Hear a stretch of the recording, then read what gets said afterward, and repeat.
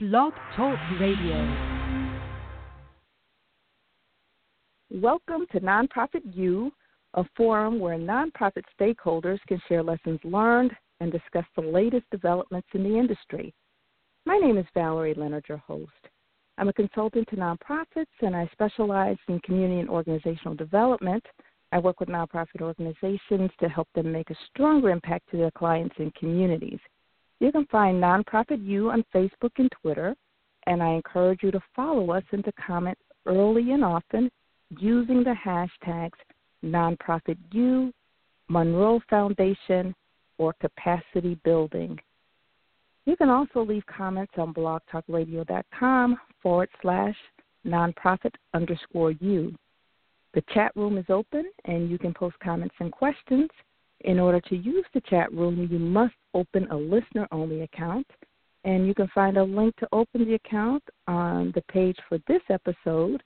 You can also email me questions at consulting@valeriefleonard.com.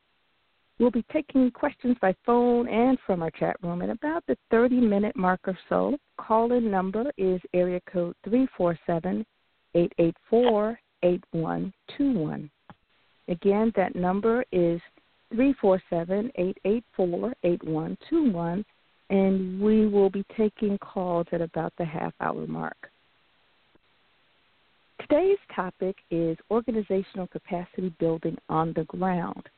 We'll talk about the Monroe Foundation's lessons learned working with African American-led organizations to build capacity, as well as their call for organizations to engage in the Chicago Community Trust's on the table conversations. We have extended our podcast to 1 hour, and we encourage you to call in with questions again at the 30-minute mark.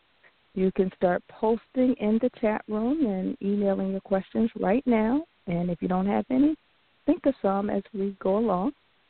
However, if you want to participate in the chat, you must open an account, and the link to open the account is found on this episode page, and you can also email me at consulting@valeriefleonard.com. Again, the call-in number is 347-884-8121.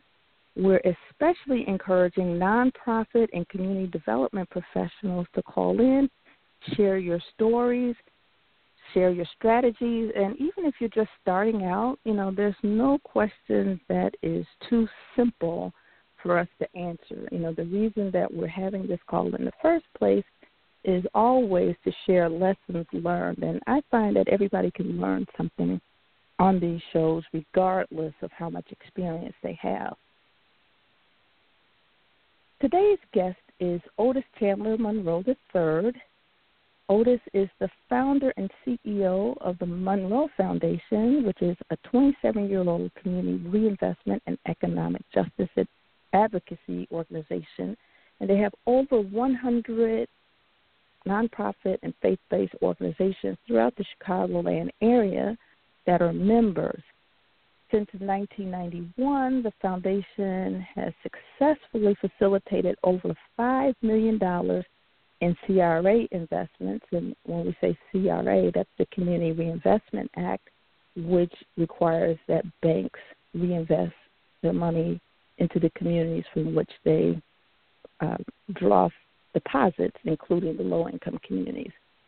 And they've also facilitated lending and other investments benefiting African-American communities, and they have facilitated the redistribution of over $1 million in community development grants to grassroots community-based partners of the affiliate groups of the PAC Project, and PAC stands for Partnership Assisting Community Transformation.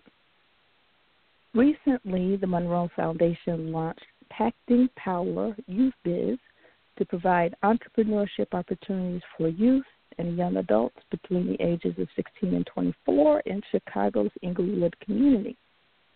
Mr. Monroe, in his advisory role to the Chicago Community Trust on the Table initiative, has committed to recruiting 20 organizations to host discussions over meals to explore ways to make Chicago communities stronger. Otis Monroe is a 1991 graduate of the Roosevelt University Graduate Fellowship in Nonprofit Management. So without further ado, I wanted to thank Otis for joining us today. But before we get started, Otis, can you give us a brief overview of the Monroe Foundation and how you got started in this work? Well, good afternoon, Valerie, and to your listening audience. Again, I am Otis Monroe. I'm president and founder of the Monroe Foundation. We are in our 27th year of social and economic justice advocacy. And the Monroe Foundation started actually on my birthday in 1991. I had spent almost 20-plus years working in a not-for-profit community, if you will, as a community organizer, as a project manager, as an advocate on social justice and economic justice issues. And I felt that it was time to start an organization that, one, engaged philanthropy in Chicago to be more accountable and open to new ideas, new thoughts, and new strategies and approaches to supporting the initiatives that were coming out of the base community. And when I say the base community, communities that have indigenous stakeholders or residents or individuals who are indigenous to those communities, Inglewood, Roseland, the Austin community, Woodlawn, South Shore, that will engage in issues of economic rights, economic justice, social change, and their work was not being funded.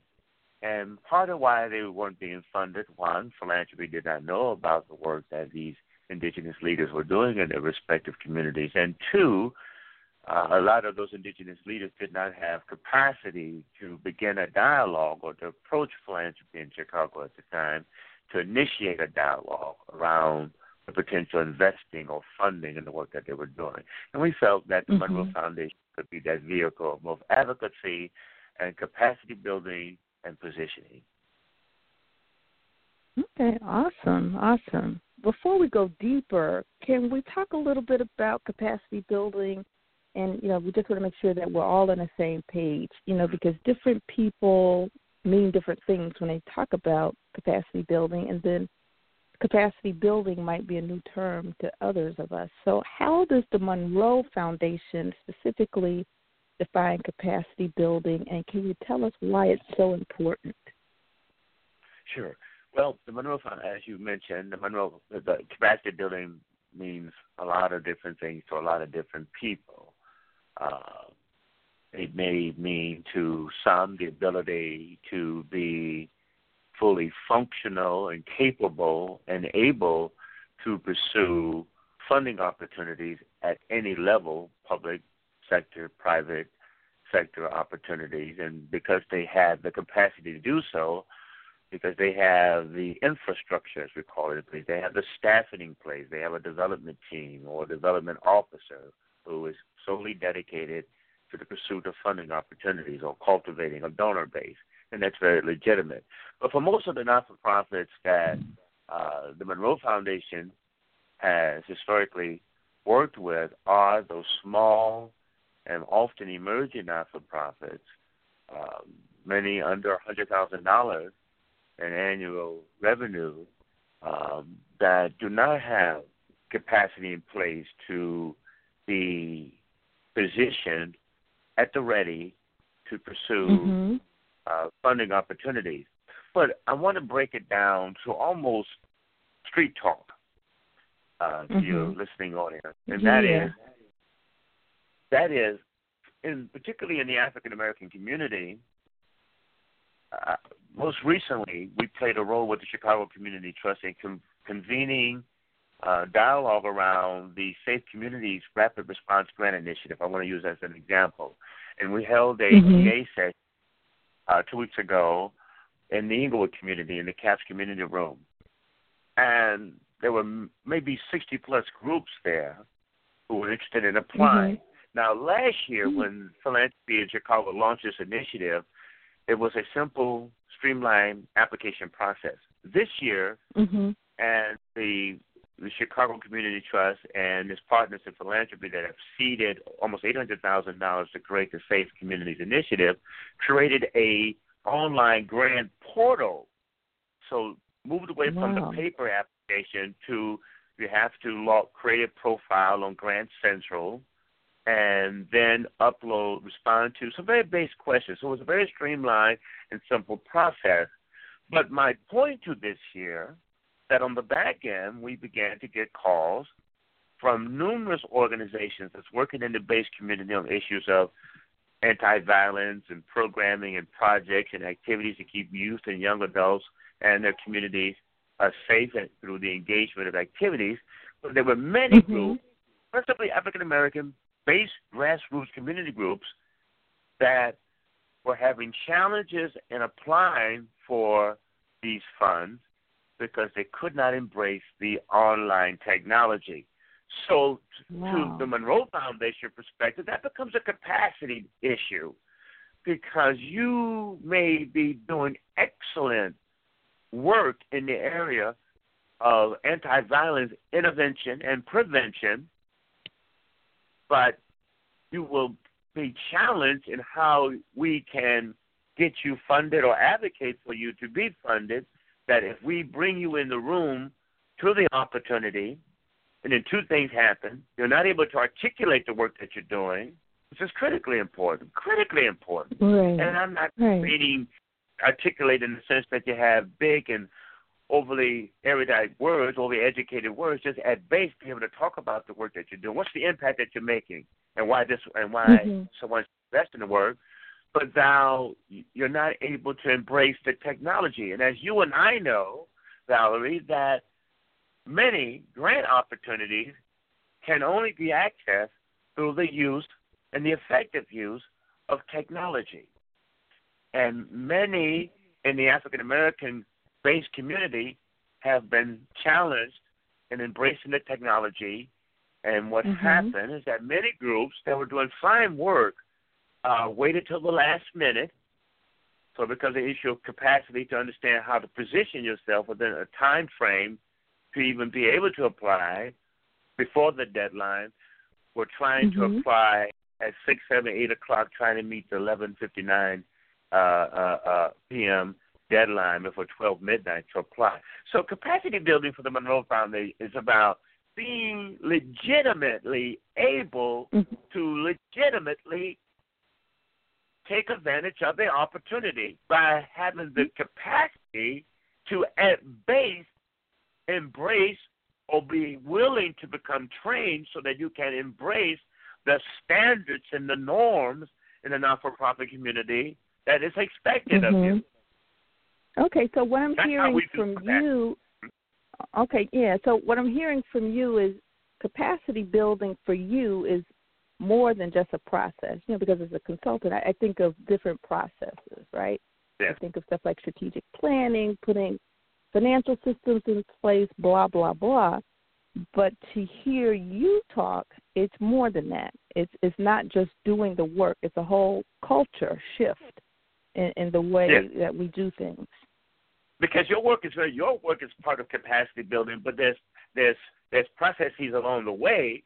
So if we have to spend time just building the capacity of volunteer individuals who have compassion for people and compassion to change the condition in their community, then before we can hand them off to you, if you will, as a non-for-profit consultant, as we have done from time to time, we have to make sure that you're able to effectively do the excellent work that you do in helping them, guide them through a strategic planning process and put a document together that can serve as a blueprint not only for themselves as to how they see their mission impacting change in their community or an issue within 3 to 5 years. We have to make sure they're able to just be able to understand and facilitate just the base process things like being able to log into Grant Central,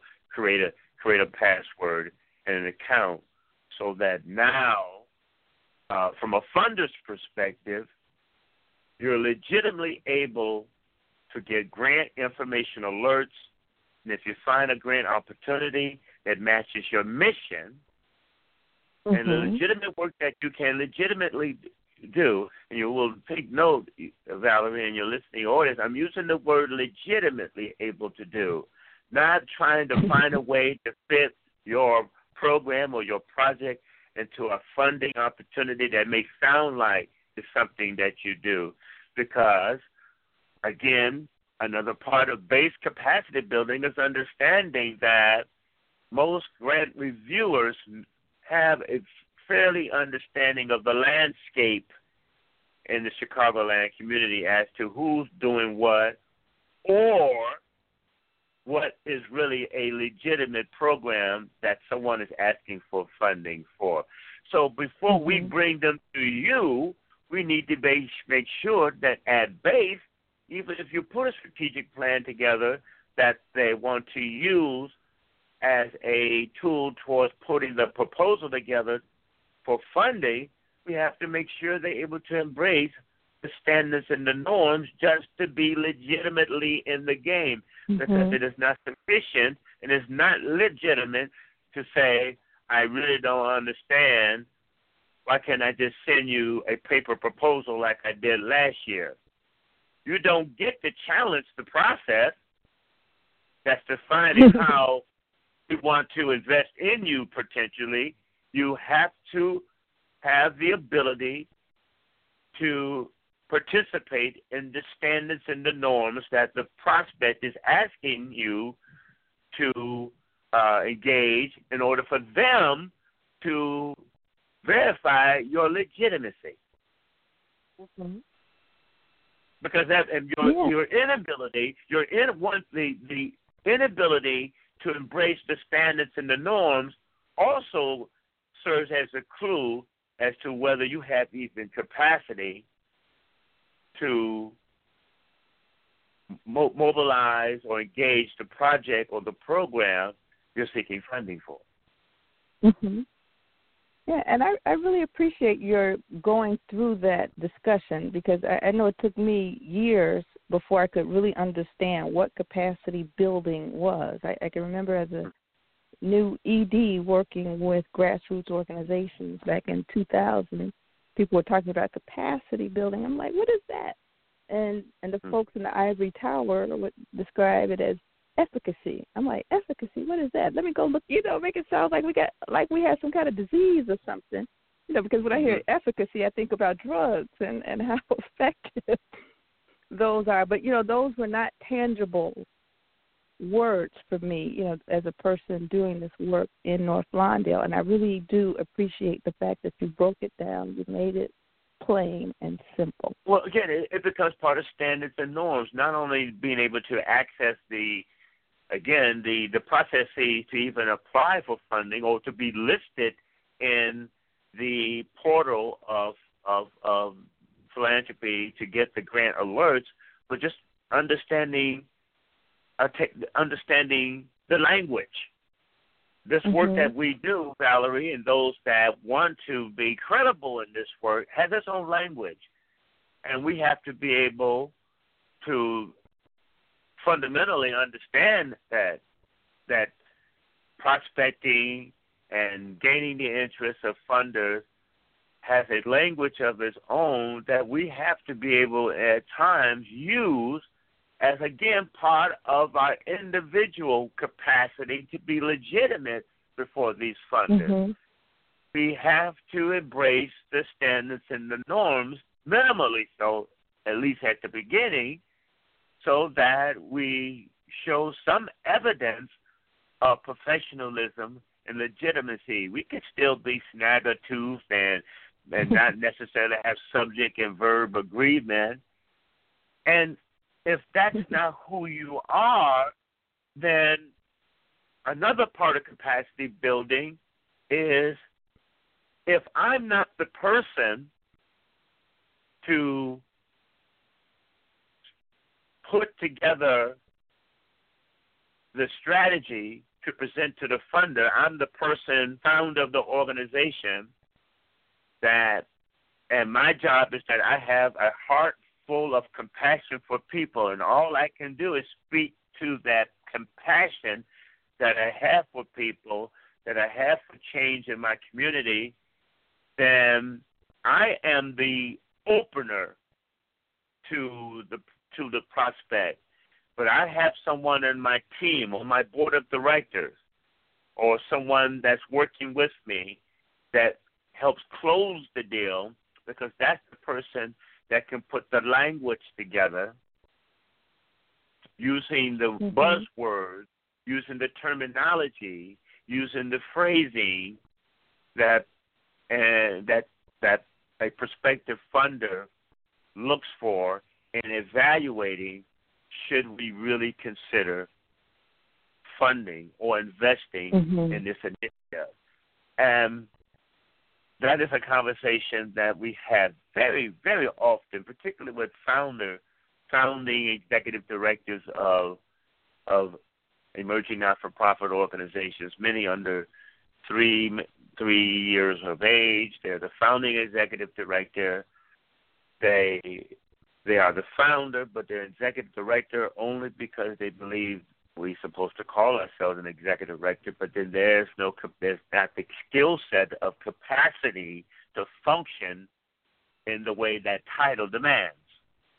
And the Monroe Foundation, from time to time through the years, have held half-day workshops, what we call first-time executive director workshop. What is an executive director? What is a chief executive officer? Because these titles mean nothing, Valerie, and to your listening audience, if you don't have the principal competencies of capacity to be legitimate in that title. What is being legitimate in that title? So if a prospect asks you, how do you evaluate your programs, and how do you measure the effectiveness of the work that you do, and you can't answer that, but something we're working on, then you're illegitimate in the use of that title.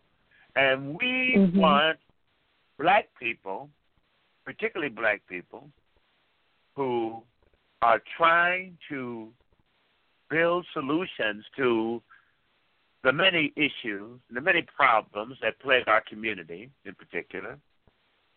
We want to make sure that they are legitimate in their approach. And legitimate in their approach is not saying that they themselves are not legitimate.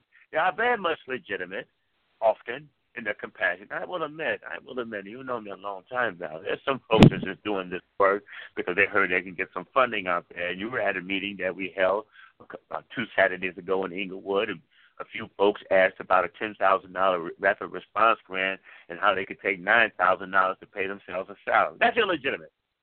Those are signals right there. You're not trying to make change. You're trying to find a way to have some pocket money for the summer.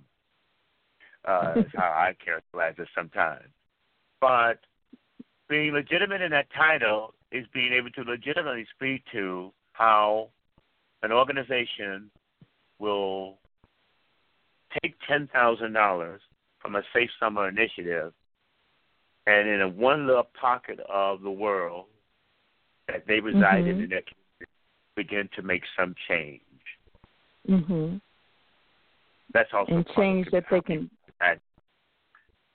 Change they can document. Change that they can document. Absolutely. I mean, the last year, Labor Day weekend, when the Safe Summer Initiative or Safe Communities Initiative was launched, one of the things we asked groups, particularly those that we served as a fiscal agent for, and we did it again this year because we're fiscal agent for about 15 or so nonprofits that didn't have a 501c3, and that's fine. Some of them are still in an incubating stage. But we suggested, however much they get, put aside a couple $100 to go beyond the reporting requirements of what you've done with the funding, if you're successful in your funding request, but put aside a couple $100 just to put together a mini report or some evaluative report. Use this as an opportunity to begin to build an ongoing relationship to philanthropy in Chicago by going beyond the minimal that the funder's asking for, that you will be asked to prepare a report at the end of the term, at the end of October. It's going to probably be here. That's word again, an online report that you have to submit to. You should do that. But think beyond Mm-hmm. just the online reporting submittal. We're going to send a report that just doesn't have a bunch of pictures in there and nice, graphics. But this is how we evaluate. This is how many people were in the program. This is at the beginning. This is how many people were impacted at the end of the program. And this is how their lives were changed in some way. Mm-hmm. In some way. This is how many people at the end of the program enrolled in GED, or got or enrolled in a methadone treatment. Mm-hmm. So now they're less apt to stand on the corner panhandling or thinking about crime, because as a result of some activity that you had them engaged in that also connected them to counseling services or addiction services that they need. So that's 5, 10, 15 people that's less apt to commit a crime, that's keeping the community safe because they're in a program, they're in a housing program or that keeps them involved, keeps them treated, Mm-hmm. keeps them talking. That's what these initiatives have to be about. It's not just about giving folks a hot dog, and my capacity is to have a nice event, and then the people go back and they still got that itch on them. How are you impacting change, the issue that you say you're working on? And that brings me to another question. I know that you guys provide technical assistance in a number of areas. This could be through small grants. It could be helping businesses, helping folks start organizations, and all that good stuff. So can you share an overview of your technical assistance programs, and can you give us your approach that makes you unique? Well, here's the interesting thing. Now, in the early days of the Monroe Foundation, we focused on providing technical assistance to emerging not-for-profits, through categories or groups. One, to emerging not-for-profit organizations that were in the very beginning stages, wanted to establish a not-for-profit and eventually apply for tax-exempt status with the IRS. And we would put a strong premium on building capacity first, just making sure, because I'm of the opinion that the world ain't hurting for another not-for-profit that ain't going to do anything with their exempt status. You may recall about 5 years ago that the IRS nationally revoked thousands of tax-exempt organizations that when the Congress issued a rule 2 years before that not-for-profits that had not filed 990s for 3 consecutive years, I believe, that the exempt status were revoked, and the IRS did not make it easy to reverse these revocations. So I'm of the opinion that the world is not hurting for another not-for-profit that's not going to do anything. Well, we didn't do anything because we never got any grants, and you didn't need to do it. You didn't need to start this not-for-profit to begin with. So we put a heavy premium on board training and making sure there was buy-in from the board of directors or the forming or the organizing board, and take them through board training. In the last, Valerie, in the last 5 years, we've really we really moved away from that. And my position is, if I'm not referring them to you for consult, I'm sending them to the Law Project. We, as a not-for-profit should, or any for-profit or not-for-profit, we regularly, every few years, evaluate our effectiveness, evaluate our models, and try to keep ourselves competitive in such a way that we have an attraction to our market of not-for-profit leaders and the organizations they're starting or are leading.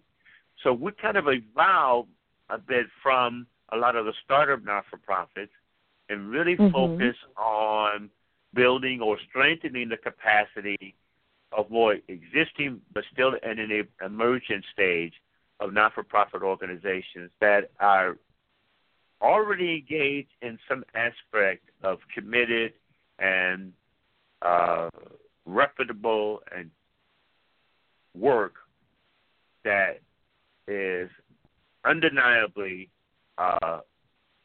making gradual impacts. So our consult becomes how to connect them to funding. That's really where we are right now. How to connect those not-for-profits to funders.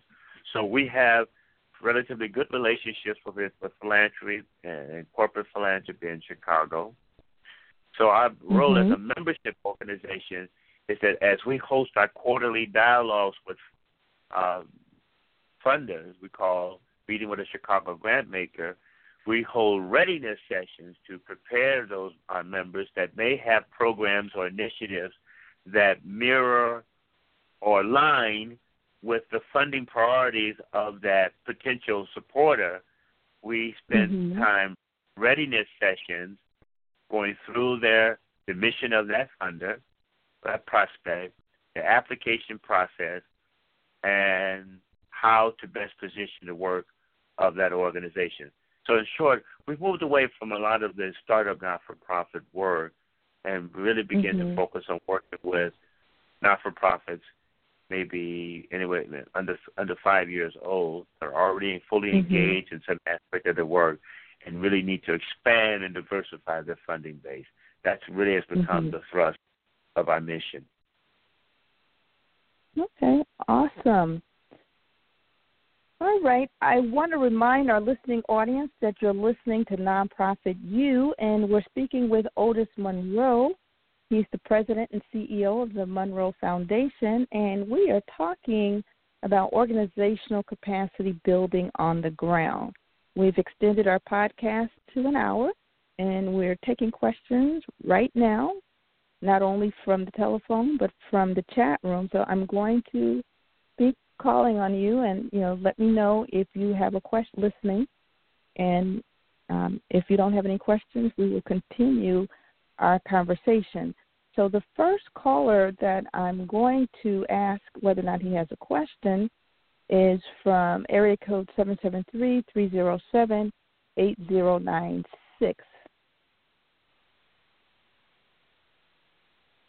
Caller, did you have a question? Okay, I take it that there was no question here, and I'm going to try a second caller, area code 773-624-0585. Okay, caller, did you have a question? Hi, good afternoon, Valerie and Otis. You both. This is David Pendleton. Thanks. This is David Pendleton from Door Hope Rescue Mission. How are you both? Very well, thank you, sir. Good. Otis, I met you some years ago through Frank Grouse. And, of course, Valerie, I know you. And it's been a very, very interesting, very straightforward lesson in this time that you guys have been on. And I hope that there are people that are listening, because these are things that I have found helpful. What I did know that you've spoken on is things I did not know. I'm definitely taking notes, especially when you spoke about the legitimacy of the executive director. And I found, and I agree so much that the evaluation is the true barometer. I've also found that your evaluation is reflected in the ever-changing narrative of the organization, and being able to articulate that in those numbers for people to understand your need. Where I have a question is where the board chair and executive director have, in my opinion, a mutual accountability for the legitimacy of that, the organization, as well as the role of that executive director. That is something I feel that board needs to understand when that person is hired. A lot of these places are not founded by the ED. They're founded by an organization, and that role has several people that take that role. And, with greed being the motive of some, the board should be the stopgap of that ever even happening in the narrative of a grant or any other funding opportunities. So I'm asking, at what point is the board also accountable for the legitimacy of that executive director's actions and evaluation?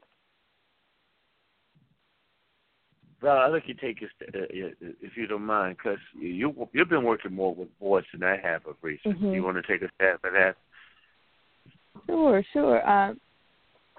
Legally, the buck stops with the board. The board is culpable legally for all the actions of an organization, even more so than the executive director. The executive director is an employee.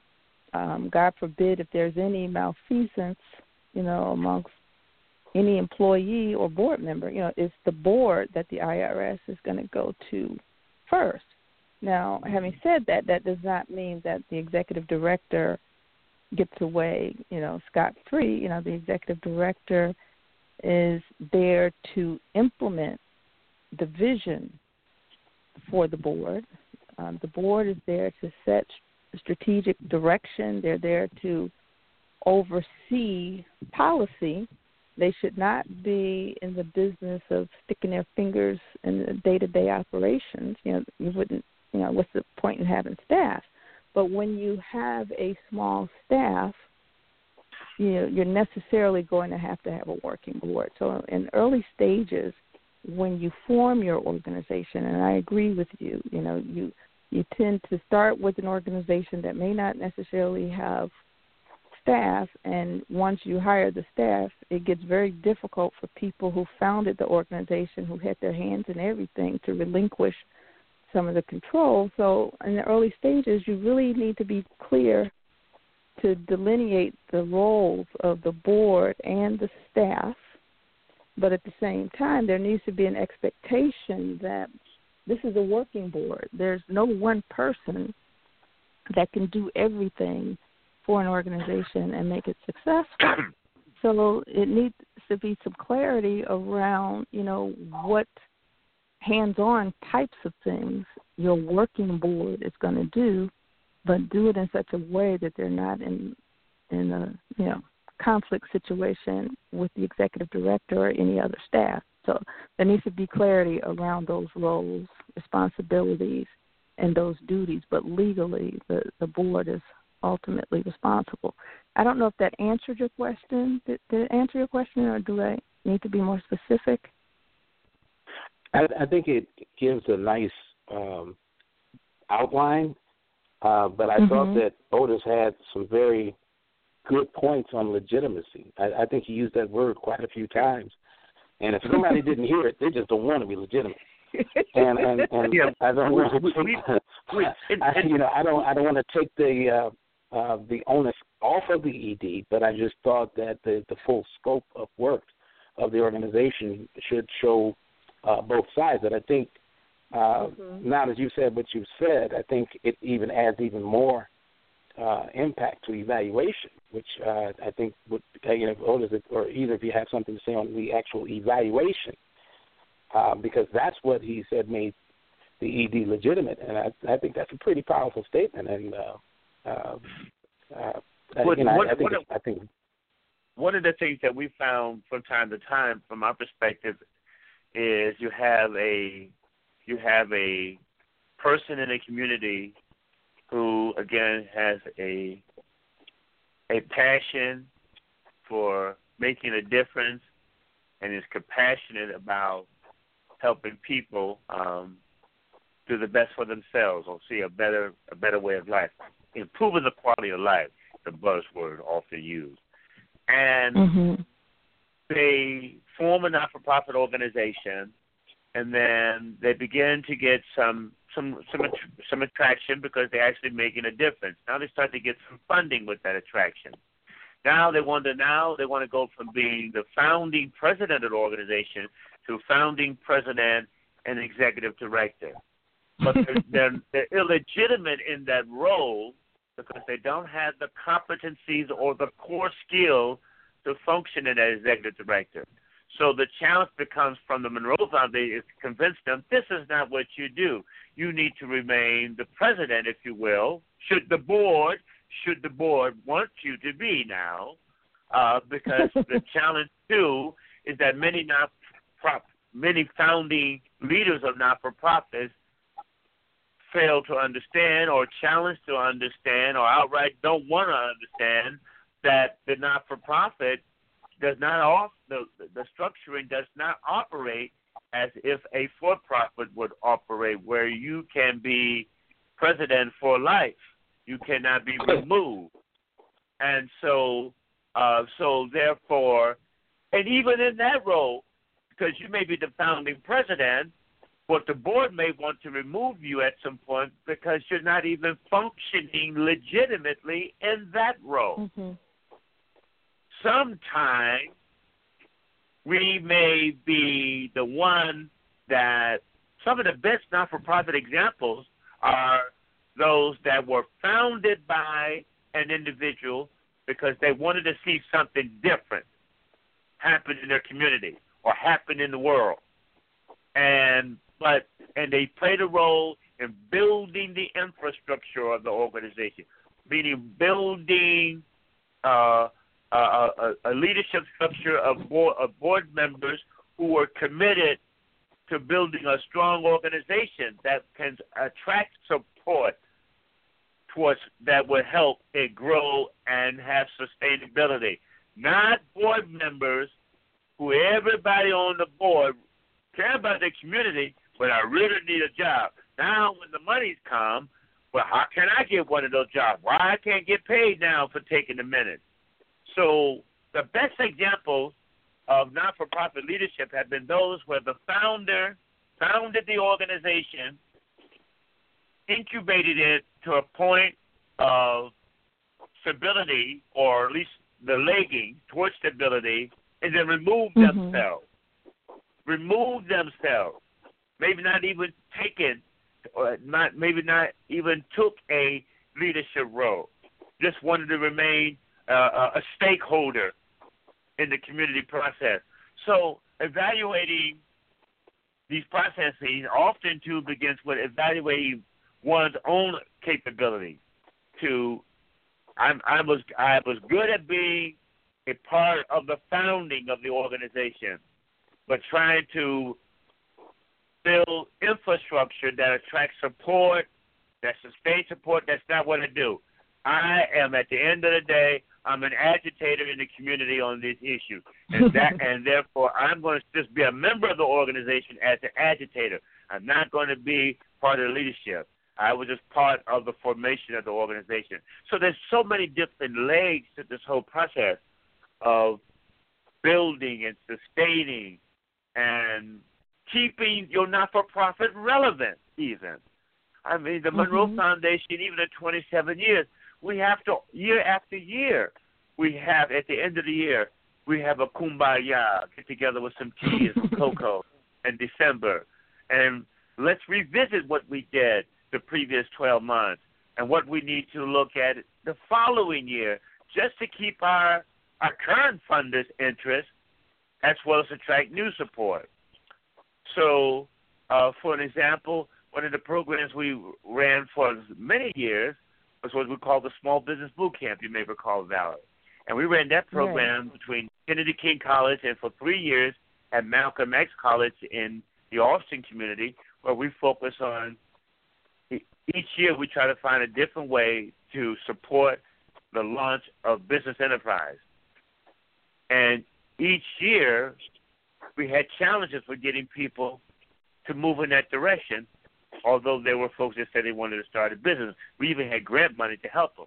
We just never realized the kind of outcome that the board was satisfied with. And so we had to evaluate, what do we do differently the following year? Well, we switched the model. So this year we're not running the program. Our leadership said, we're not going to run the program. We're not going to run 12 weeks at the City College anymore. We're going to go back and revisit some of those that went through the program that did start a business and find out what their gaps are in their growth, and let's invest in their growth. So now by doing that,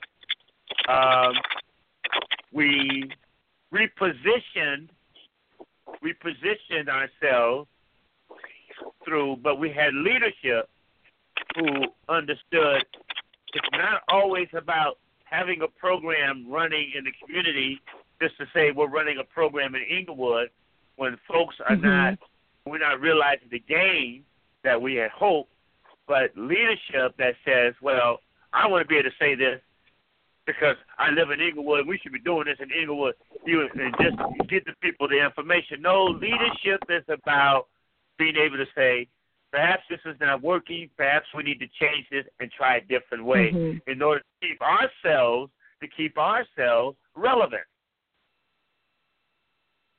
Okay, that's an excellent response. David, did that answer your question? Or Absolutely. were there still some... Thank you. Okay. No. Right. That was perfect. Thank you. Thank you so much for calling in and asking. We're gonna open it up to other callers, other folks in the chat room. If you have any questions, please feel free to call in. The number is 347-884-8121. I tell you, I'm really enjoying what I'm hearing, Otis. I always learn something, even though we know each other very well and talk often. I always learn something, so I thank you. So at this point,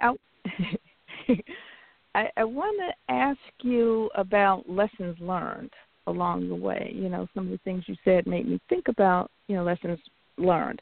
Are there some things that you would do differently? Are there other things that you would reinforce as a result of, the years and years of work that you've done on this issue on several sides of the equation? Yes, I guess lessons learned. Well, in the early days of the Monroe Foundation, I was challenged with the board to define who we should be in the marketplace, or community. And what I mean by that, we knew that fundamentally we wanted to build the capacity of African American-led not-for-profits to be able to be legitimate in the work that they're doing, and with that legitimacy, able to make the ask. And what we call make the ask to your listening audience, making the ask, being able to ask for support, ask for funding. And in our early days, right. we used to work very closely with the Chicago Community Trust even then, and the MacArthur Foundation, and the United Way of Chicago. And at that time, back in the early 90s, each of those foundations, particularly the United Way and the MacArthur Foundation, had these portal grant initiatives. I forget the one that the United Way had, but the MacArthur Foundation, one of the largest foundations globally, had a program, an entry program, that's what I mean by portal, called the Fund for Neighborhood Initiatives. And what we had were able to get these foundations to become a part of was these readiness practice proposal sessions, whereas we would identify for my members maybe 5 or so member organizations that had projects that fit within the funding criteria and guidelines and interests of either of those funders. We would work with them to develop a practice proposal and submit it to them, and then could reconvene maybe 90 days later where those program officers who make a recommendation to their board about funding would critique those proposals. And that's great. No one else was doing that. No one else was doing that back in the 90s. And in the early days of the Monroe Foundation, I had to decide, as its president, with my board, do we stick really to what our founding principle was capacity building of African American-led organizations to be legitimate in the ask, while also being an activist foundation. And what we determined is that we could be an activist foundation, but we can't do it in the same way that a community-based organization would do it. And that's why I made it a point to go back to school and was a fellow in the original nonprofit management program before Spertus and before North Park. Roosevelt University had the program that was led by Dr. Roberta Liebler and Aubrey Pennick, a recently retired president of the Field Foundation of Illinois. So lesson learned is that the first lesson learned is that be true to your mission. The mission of the Monroe Foundation is to educate, link, and fund community and economic development projects working within low and moderate income communities in the state of Illinois. So implement the mission by continuing to build the capacity of African American-led not-for-profits to be able to effectively and legitimately engage in social and economic change. Mm-hmm. And do that by providing them the training and the tools and the counsel to do so. But the Monroe Foundation becomes ineffective in doing so if I take the activist stand. Oh, here's a very good point. Very recently, about a month ago, the city treasurer was going to hold a press conference downtown to announce that his office was implementing a municipal depository accountability for banks that do business with the city of Chicago. Now, fundamentally, there's nothing wrong with that. However, many of our Monroe Foundation members that we have worked with and were successful in getting their work funded by banks, some of these banks that are city depositories, asked, should we go to this press conference? Now, without a consult of a Monroe Foundation, I think many of them would have gone to the press conference, but I urge them not to, because if the press conference about a policy to hold banks accountable, which is a good thing, and it's part of our advocacy as well, but if some of my members, if my belief and opinion and consult is that if you went down to the press conference, you create the wrong optic, because it may give the appearance that you support the ordinance that hold banks accountable, but are you also suggesting that some of the banks that are municipal depository that you want to hold accountable are already some of the very same banks that are underwriting and supporting the work that you're doing in your specific community? And part of capacity building is being able to navigate those political waters. Every press conference is not the press conference for you. Every photo op is not the photo op for you, because if the press conference is about holding banks accountable, and some of those banks that's been funding your work and increasing each year's funding of your work, that you already have access to the very dialogue the elected officials talking about, through him you'll have dialogue, but you already have it. That's not the optic for you. That's not the press conference for you. There's no war there. But again, that's part of capacity building, being able to judge these political waters, whether the political waters that come from elected officials or inherent within the community. Every press conference, every rally, every march, every protest may not be yours, and you have to be willing. You have to be willing to make those decisions and make them quick, and be willing to stand by it, and be able to take the heat, take the fire, often from your own community, sometimes within your own ranks. Yes. I know how that goes, and I will. I know you do. You cannot declare war when there's no fight for you.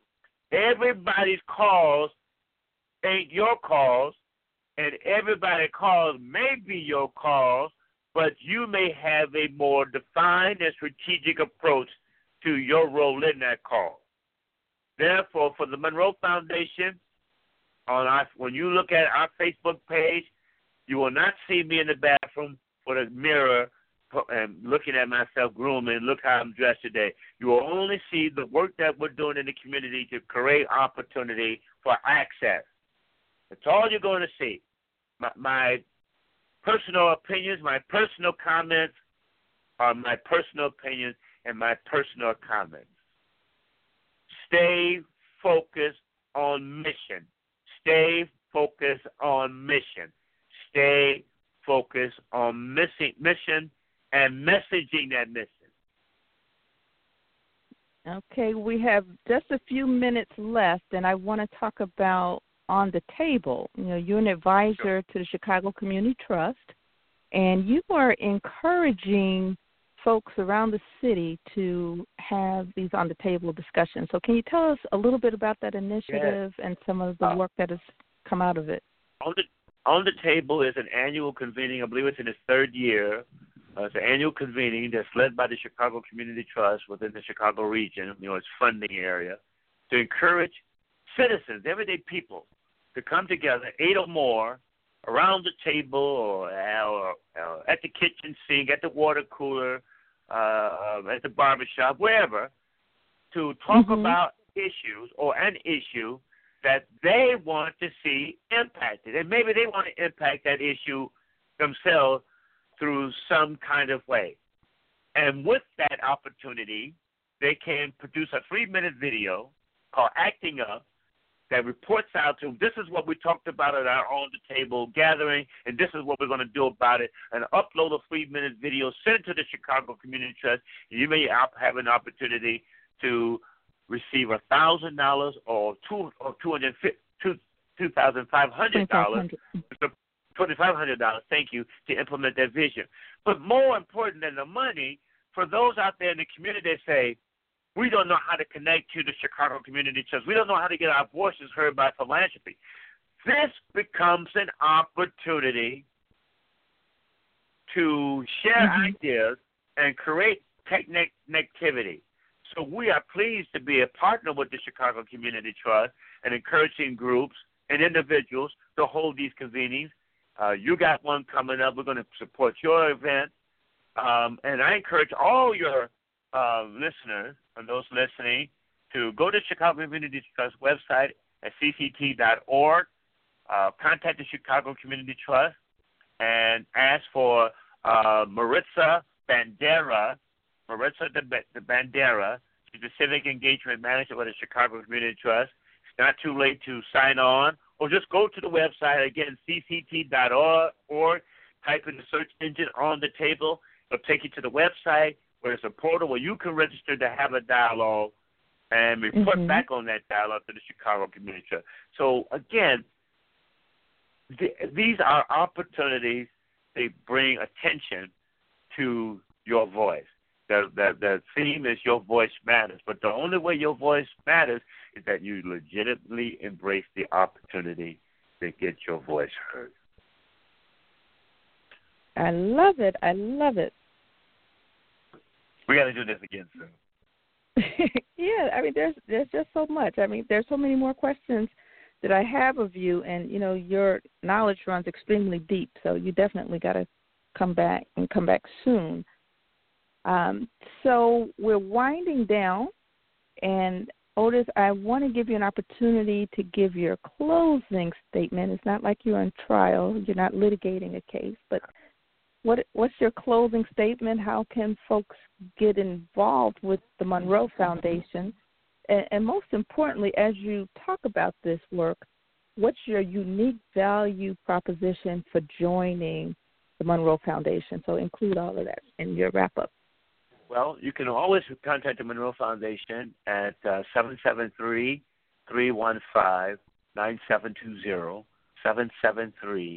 773-315-9720. That's direct to me.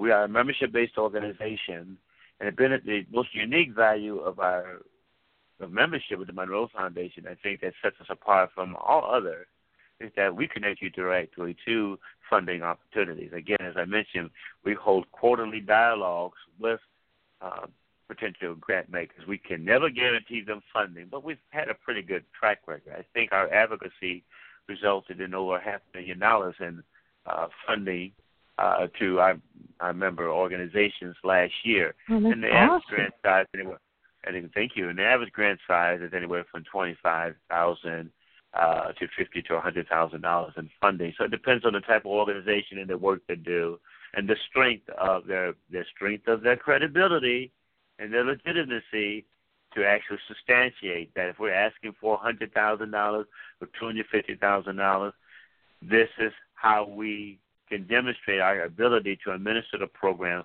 with that kind of money. So my parting thought would be, the most important word throughout this whole hour is legitimacy. Legitimacy.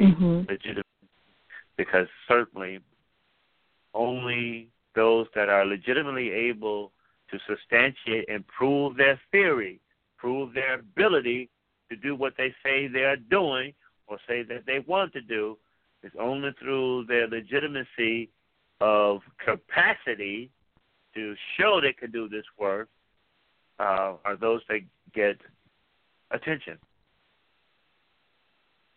Okay, so on that note, I want to say thank you so much. We've come to the end of our show, and thank you so much, Otis Monroe. Just want to remind our listeners that Otis is the president and CEO of the Monroe Foundation. And, again, you can get in contact with him. What's your number again, Otis? 773-315-9720. And just a quick shout-out to all our supporters. O.S. Owens with the AARP, Paul LeBon, Tony Smith with PNC, Eva Brown, Melissa Barino with U.S. Bank, and Robert McGee and George Wright with City Community Development, and Manny Jimenez and Sandy Turner with Marquette Bank, and Melinda Kelly with the Chatham Business Association, and Athena Williams, too, our project coordinator. The work of the Monroe Foundation is only as effective as those who support us and those who help me implement our mission. Thank you, Valerie. Thank you. Okay, and thank you. And I want to thank our listeners for listening to Nonprofit U Blog Radio Talk Show. I want to thank our callers for calling in. You didn't all have questions. I want to thank the folks in the chat room. And thank you, David Pendleton, for sharing your questions, your thoughts. You added a lot to the conversation, and I really appreciate that. So until then, I want to thank you. So our next show will be Monday the 15th at 2 o'clock, and my guest is going to be Lamont Watts. Lamont is the program director for Future Vision Entertainment. Some of you may know that I will be joining the Global News Forum. You know, I'm not going to abandon Blog Talk Radio, but Global News Forum will be where I do the live recordings, and then I'll use Blog Talk Radio to syndicate the show. And this will give us a greater presence in 5 major U.S. markets, and then it will also help us to continue to expand internationally. So I'm very, very excited about that. So we're going to be talking about what that new format looks like. And, Otis, I really want to have you back. I'm there. You count. Bless you. Yes. All righty. So I'm going to sign off for now, and I look forward to hearing from everybody next week. All right. Talk to you later. Bye-bye. All right. Good day. Bye-bye.